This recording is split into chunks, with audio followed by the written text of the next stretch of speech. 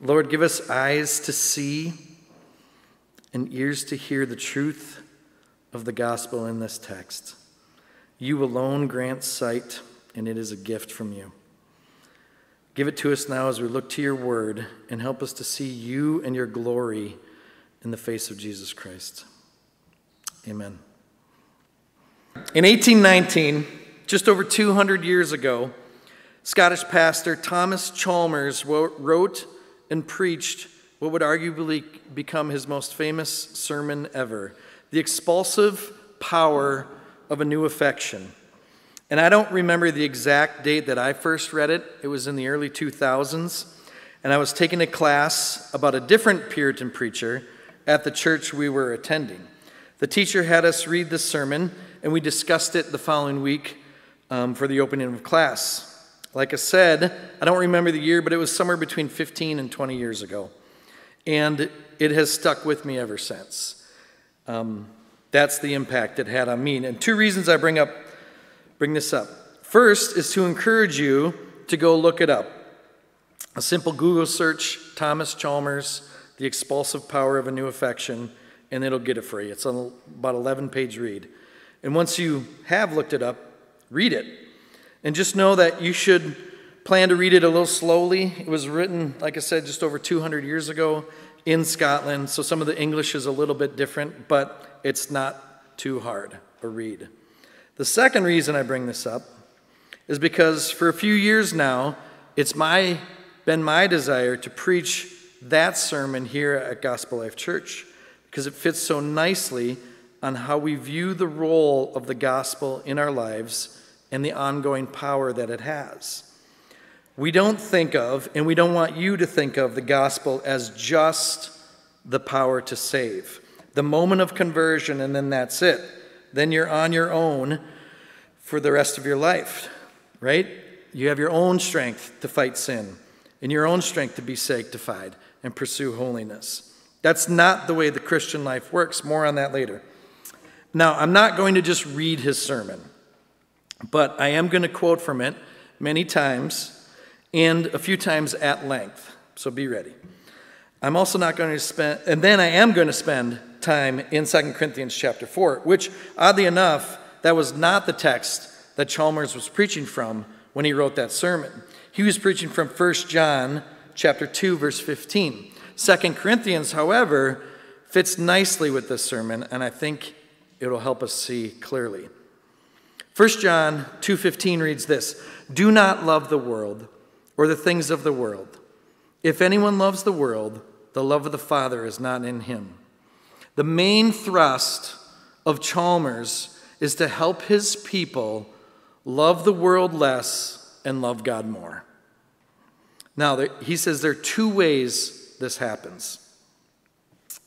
There are two ways in which a practical moralist may attempt to displace from the human heart its love of the world, either by a demonstration of the world's vanity, so as that the heart shall be prevailed upon to simply withdraw its regards from an object that is not worthy of it, or by setting forth another object, even God, as more worthy of its attachment, so as that the heart shall be prevailed upon not to resign an old affection, which shall have nothing to succeed it, but to exchange an old affection for a new one.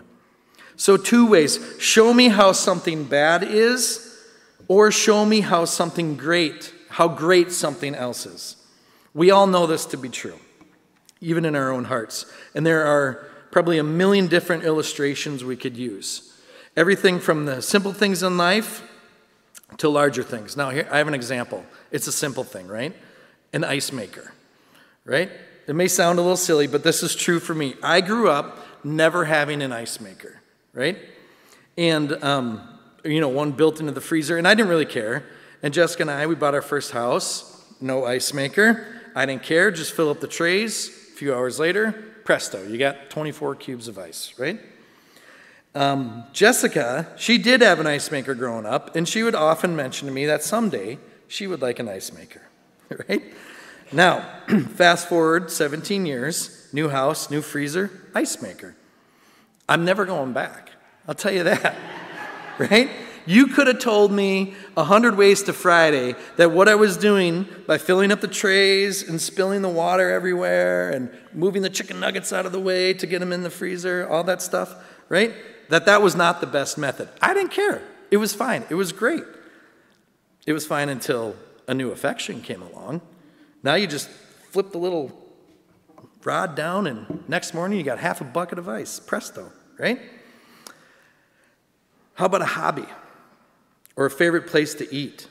They'll be your favorite place to eat or your favorite hobby until something else comes along. Why do video game makers come out with new versions of their games every year? What Chalmers is saying is, by simply showing the folly of one love isn't enough to expel it from our hearts. It must be replaced. He puts it like this. From the constitution of our nature, the former method, simply by showing the vanity of one thing, is altogether incompetent and ineffectual, and that the latter method, setting forth another object, will alone suffice for the rescue and recovery of the heart from the wrong affection that domineers over it.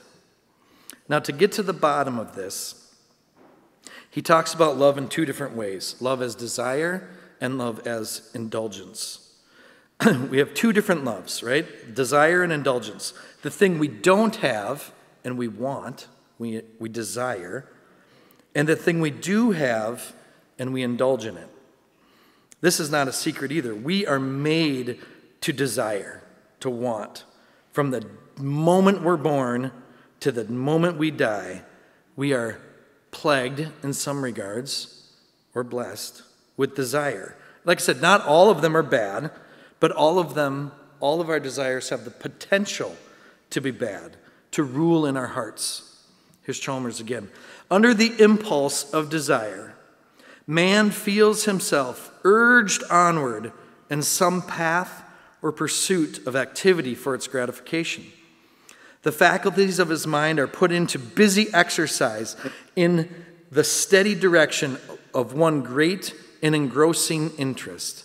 His attention is recalled from the many rivers into which it might otherwise have wandered.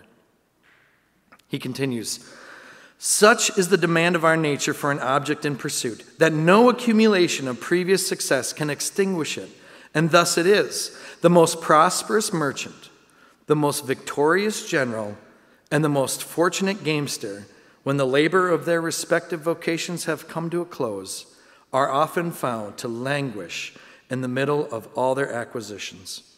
It is quite in vain, with such a constitutional appetite for employment in a man, to attempt cutting away from him the spring or the principle of one employment without replacing it with another. The line in that quote, the most fortunate gamester, that made me think of Mr. Tom Brady. He was asked once, maybe some of you have heard this before, which one of his Super Bowl rings was his favorite. You know what his answer was? The next one. The next one. He's never satisfied, always a desire for more.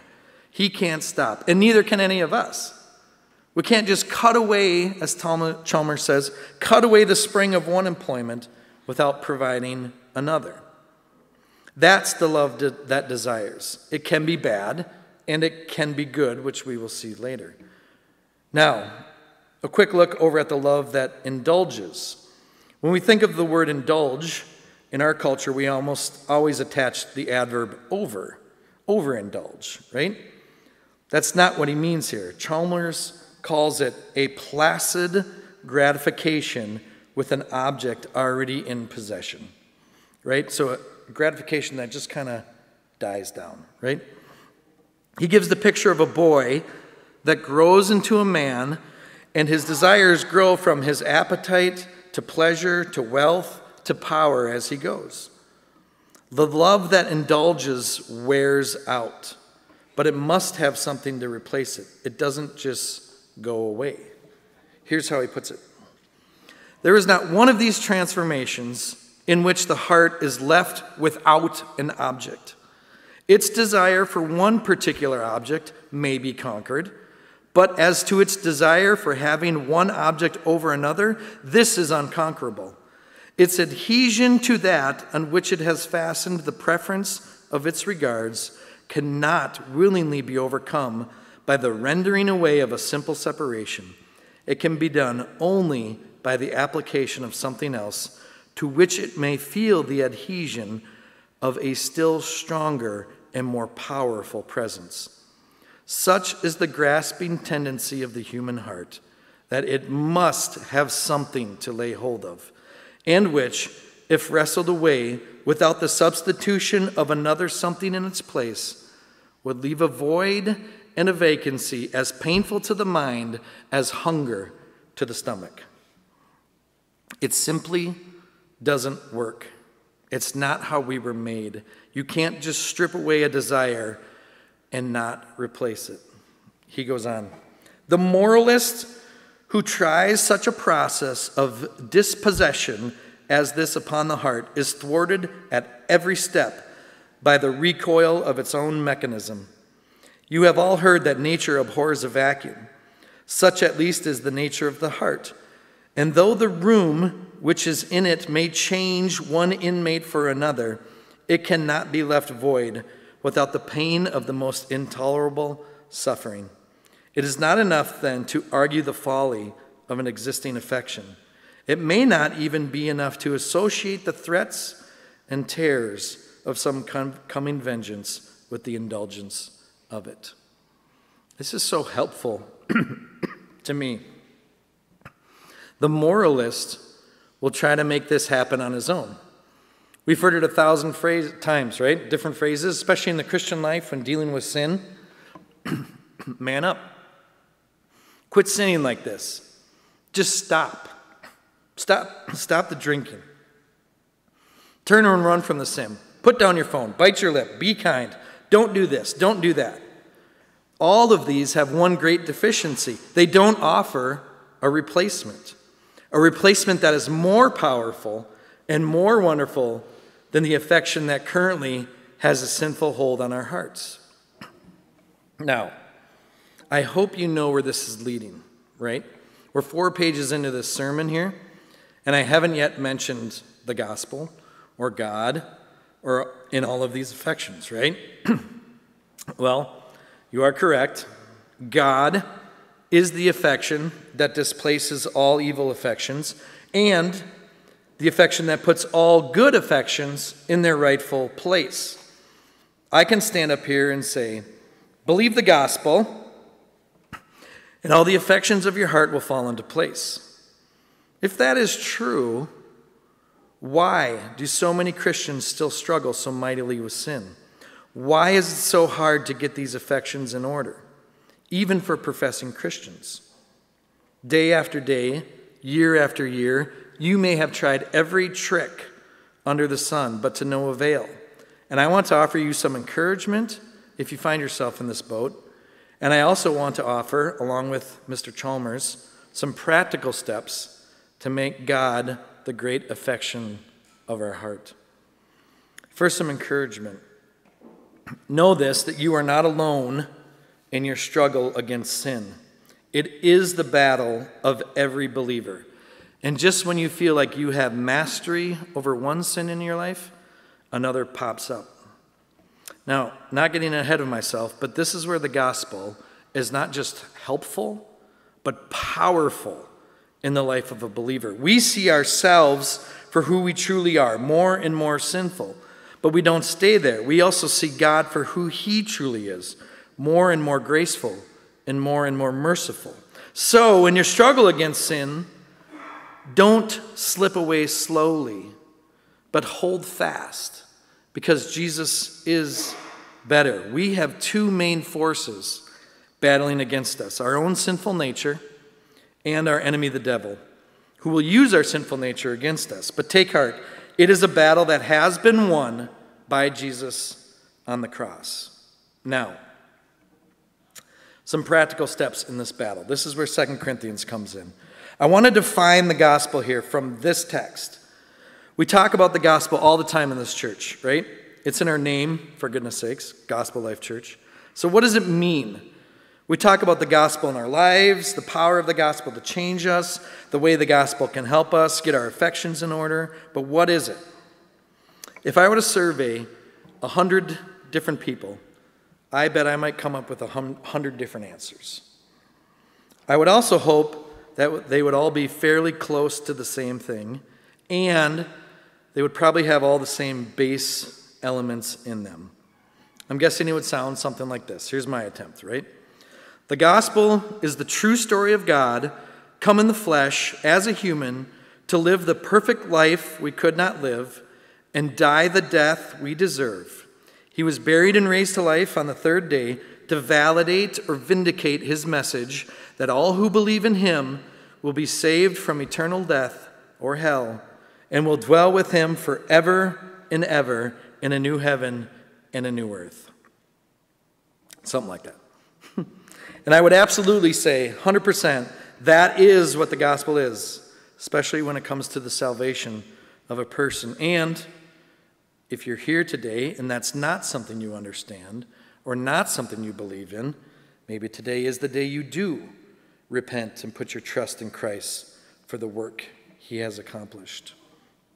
However, there is another way that I want to define the gospel from this text. And it's this. It's really simple. Seen. The gospel is nothing more than seen. And that's how it's defined in 2 Corinthians 4. It's nothing more than seen. You can boil it down to that one word, seen. But what are you looking at when you see? So I have a longer version from this text. God's glory miraculously shining through our blindness to illuminate our minds and hearts in order to cause us to see Jesus for who he truly is more and more. Now keep that in the back of your mind. I'll say it again. Keep that in the back of your mind as we walk through this text in 2 Corinthians. I know it took a little while to get here, and if Justin were here, he'd be on me for this. But here we are, right? So we're going to walk through this text. Now let me say that longer definition one more time. God's glory miraculously shining through our blindness to illuminate our minds and our hearts in order to cause us to see Jesus for who he truly is more and more. Now to the text. I know Paul read all of verses 1 to 6, but I'm going to be focusing just on verses 4 and 6 today. 2 Corinthians 4:4. In their case, talking about unbelievers in verse 3, the God of this world has blinded the minds of unbelievers to keep them from seeing. Stop right there. What Paul is saying here is that unbelievers, more precisely, he says in verse 3, those who are perishing are blind. They can't see. The God of this world, the devil, has blinded them. He has blinded the minds of unbelievers to keep them from seeing what? To keep them from seeing the light. The light of what? The light of the gospel. The gospel of what? The light of the gospel of the glory. The glory of who? Jesus Christ. The light of the gospel of the glory of Jesus Christ. And who is he? The image of God. So they can't see God. They may think they see God or see some made-up version of God who probably thinks and acts just like them. They may have a wrong idea of who God is or a cultural idea of what God is like. And I'm sure many of us, in fact, all of us, were at one point like this, or maybe still are like this. Blind. Unable to see God for who he really is. Unable to see the light of the gospel of the glory of Christ, who is the image of God. The primary problem here is blindness. It's not God, it's not Christ, it's not the gospel, it's us. We can't see. We don't see God for who he really is. There is no light. And how are we supposed to remedy that problem? How is a blind man supposed to see? Well, skip with me to verse 6. For God, who said, "Let light shine out of darkness," has shone in our hearts to give the light of the knowledge of the glory of God in the face of Jesus Christ. Okay, so there's a lot to unpack there and tie in with verse 4. But first, for God who said, let light shine out of darkness. When did God say that? When did he say that? What Paul is referring to is Genesis. Genesis 1, verse 3, right? The creation. Let there be light, and there was light. And I find it amazing and helpful that he goes all the way back to creation in Genesis. Now look at the parallel. I'll just read it. You can turn there later if you want, or if you can turn there now if you want, for goodness sakes. Genesis 1, verse 2. How does it describe the earth before the light? The earth was without form and void, and darkness was over the face of the deep. And then verse 3, and God said, let there be light, and there was light. The old Latin phrase, ex nihilo, out of nothing. There is nothing in your heart that God uses, nothing in your life that he needs, nothing in your dead, blind, lifeless soul that caused him to look down and speak into it. Let there be light. And he did. And he did. And what happened? The same thing that happened at creation. Light. I once was blind, but now I see. Let there be light. So we can see miraculously, God miraculously shining. Meaning there is nothing the earth did to earn the light, and there is nothing you can do either to earn it. It is a gift from God, not a work. Dead men don't work. And it was a supernatural work at creation, and it's a supernatural work in our hearts. The same God who spoke that in Genesis 1 spoke it into your heart and mine. Let light shine out of darkness, to give the light. The light of what? Going back to verse 6. The light of the knowledge. The knowledge of what? The light of the knowledge of the glory of God. The glory of God in what? The glory of God in the face of Jesus Christ. So we have verse 4 and verse 6 as this kind of problem and solution. And they sound very much the same if you read them fast enough. The major difference on the surface is that in verse 4, we have Satan blinding, and in verse 6, we have God giving light. Other than that, we have kind of the same thing, right? Or do we? Let's look closer. Verse 4. We'll go back to verse 4. In their case, the God of this world blinded the minds of unbelievers to keep them from seeing the light of the gospel of the glory of Christ, who is the image of God. Verse 6. For God who said, let light shine out of darkness, has shone in our hearts to give the light of the knowledge of the glory of God in the face of Jesus Christ. So, look closer. The light came to illuminate our minds and our hearts. See, in verse 4, it's our minds that are blinded. And in verse 6, it's our hearts that receive the light. I take this to mean the simple acknowledgement of historical facts about Jesus are not sufficient. The devil himself knows these facts to be true. Anyone can consent to historical facts. The real question is, do they take root in your heart, in your affections? Is it just historical facts, or is it life-giving treasure? But in verse 6, we also have the knowledge of the glory of God, meaning we also believe the facts. You can't love God and not the facts about him. You see people try this all the time. Well, I love God, but I don't believe the Bible. I don't think it's true. Well, you don't believe the facts about God. You don't love God. The light is the knowledge. The light is a light of knowledge and desire, the heart and the mind. So we have the light to see the facts about Jesus with our minds to see them as true. And we have the heart not just to see them as true, but to see them as beautiful. Heart and mind working together. Next is all the glory of God and Jesus and the gospel. And It all seems a little difficult to make sense of, no matter how slowly you read it and no matter how many times you read it. So I think, the glory of God, the gospel of the glory of Christ, even I can't even read it. The gospel of the glory of Christ, who is the image of God, in verse 4. And in verse 6, the knowledge of the glory of God in the face of Jesus Christ. Now, I think I can melt this down in one simple sentence. God's glory is seen most clearly in his Son Jesus. And Jesus' glory is seen most clearly in the greatest act of love, his death on the cross, the apex of the gospel. Let me say it again. God's glory is seen most clearly in his Son Jesus.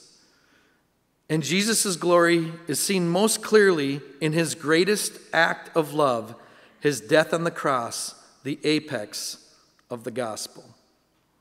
This is why I say the simplest way to explain the gospel in this text is to see. See the glory of God in Jesus, and see the glory of Jesus in the laying down of his life at the cross. There is, of course, more to God and more to Jesus than just that. We have the entire Bible for a reason, but this is the apex of seeing. One of the reasons I love this passage in 2 Corinthians and why I think it ties in so nicely with Mr. Chalmers is this. If the gospel is seeing Jesus more and more for who he really is, that applies to all of us.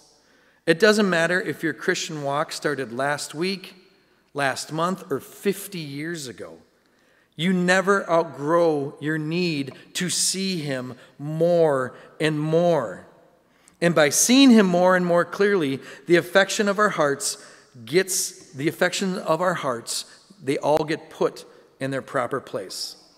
Thomas Chalmers speaks again. In the gospel, we so behold God as that we may love God. It is there and there only where God stands revealed as an object of confidence to the sinners, and where our desire after him is not chilled into apathy. It is God, apprehended by the believer as God in Christ, who alone can dispost the world from its ascendancy. It is when he stands dismantled of the terrors which belong to him as an offended lawgiver, and when we are enabled by faith, which is his own gift, to see his glory in the face of Jesus Christ. It is then that a love paramount to the love of the world and at length expulsive of it first arises in the regenerated heart. It is when released from the spirit of bondage with which love cannot dwell, and when admitted into the number of God's children through the faith that is in Christ Jesus, the spirit of adoption is poured upon us. It is then that the heart, brought under the mastery of one great and predominant affection, is delivered from the tyranny of its former desires in the only way in which deliverance is possible. And that faith, which is revealed to us from heaven as indispensable to a sinner's justification in the sight of God, is also the instrument of the greatest of all moral and spiritual achievements as a nature dead to the influence and beyond the reach of every other application. A great and predominant affection. That is seeing Jesus more and more for who he truly is. Faith is also, as he says, the instrument of the greatest of all moral and spiritual achievements on a nature dead to the influence and beyond the reach of every other application. In other words, the means by which we progress in our moral and spiritual growth is by seeing Jesus more clearly. This is why we are always saying we never outgrow our need for the gospel. Whether it's regeneration, what we call saving faith, or sanctification, growing in faith, it's all the same. It's seeing Jesus more and more clearly. And there's dangers, right? After regeneration, there's always dangers. There's ditches on each side of the Christian life. And the gospel of seeing is so helpful to guard against these ditches. On the one hand, you have the ditch of pride, and on the other hand, you have the ditch of despair, and you run the risk of running into those ditches.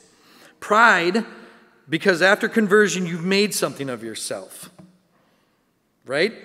Or despair, because after conversion, you can't make anything of yourself. Seeing Jesus clearly is so helpful because the same way you were saved is the same way you grow. You don't worry about these ditches. It's not about you making something of yourself or you not making something of yourself. It's about seeing him clearly for who he is. You were saved by let there be light, and you grow by let there be more light. Now, I know some of you are asking, so how do we see better? All this talk of growing by seeing Jesus sounds great, and I get it. But what does it mean? How do I see him better? Because let there be light sounds wonderful, but I, like you, have to go to work tomorrow morning, right? So how do we do this? How do we see him better? And I have good news for you. You already know how to do this. The way you see is to look. And I know it sounds simple, maybe a little old-fashioned, but the way you see is to look. And we all know this, and we all know how to do it. Compare this to the other affections in your life. Here are some examples. Are you a Twins fan? I am, kind of. Depends on how they're playing. What is that? My son is. If he were up here, my goodness, he could rattle off the stats. What does that look like, though? You watch or listen to the games. You know who the players are, what the batting averages are, the home runs, the coaches. You probably go to a few games every summer. You're looking so you can see them better. Do you enjoy baking? I'm guessing you don't just grab a bunch of ingredients, mix them up, and hope something comes out looking like a cake. You have a recipe, and you follow it closely, sometimes exactly, right down to the teaspoon, right? Do you have a job? Did you become an expert at your job by never improving, never learning, never reading? I didn't. This is what I mean. You get good at the stuff you love by looking. Have you ever been to a trade show or a work conference? That's what that is. You get 3,000 IT people to sign up for a network security conference, right? Everyone there works for a different company, but they're all there with a common love for network security. They all talk and learn, and they go hear keynote speakers, see new products from the big network security companies, live podcasts, demonstrations. You know what they're doing. They're all looking to see network security more clearly. Have you ever heard of JEEPS? The Grain Elevator and Processing Society.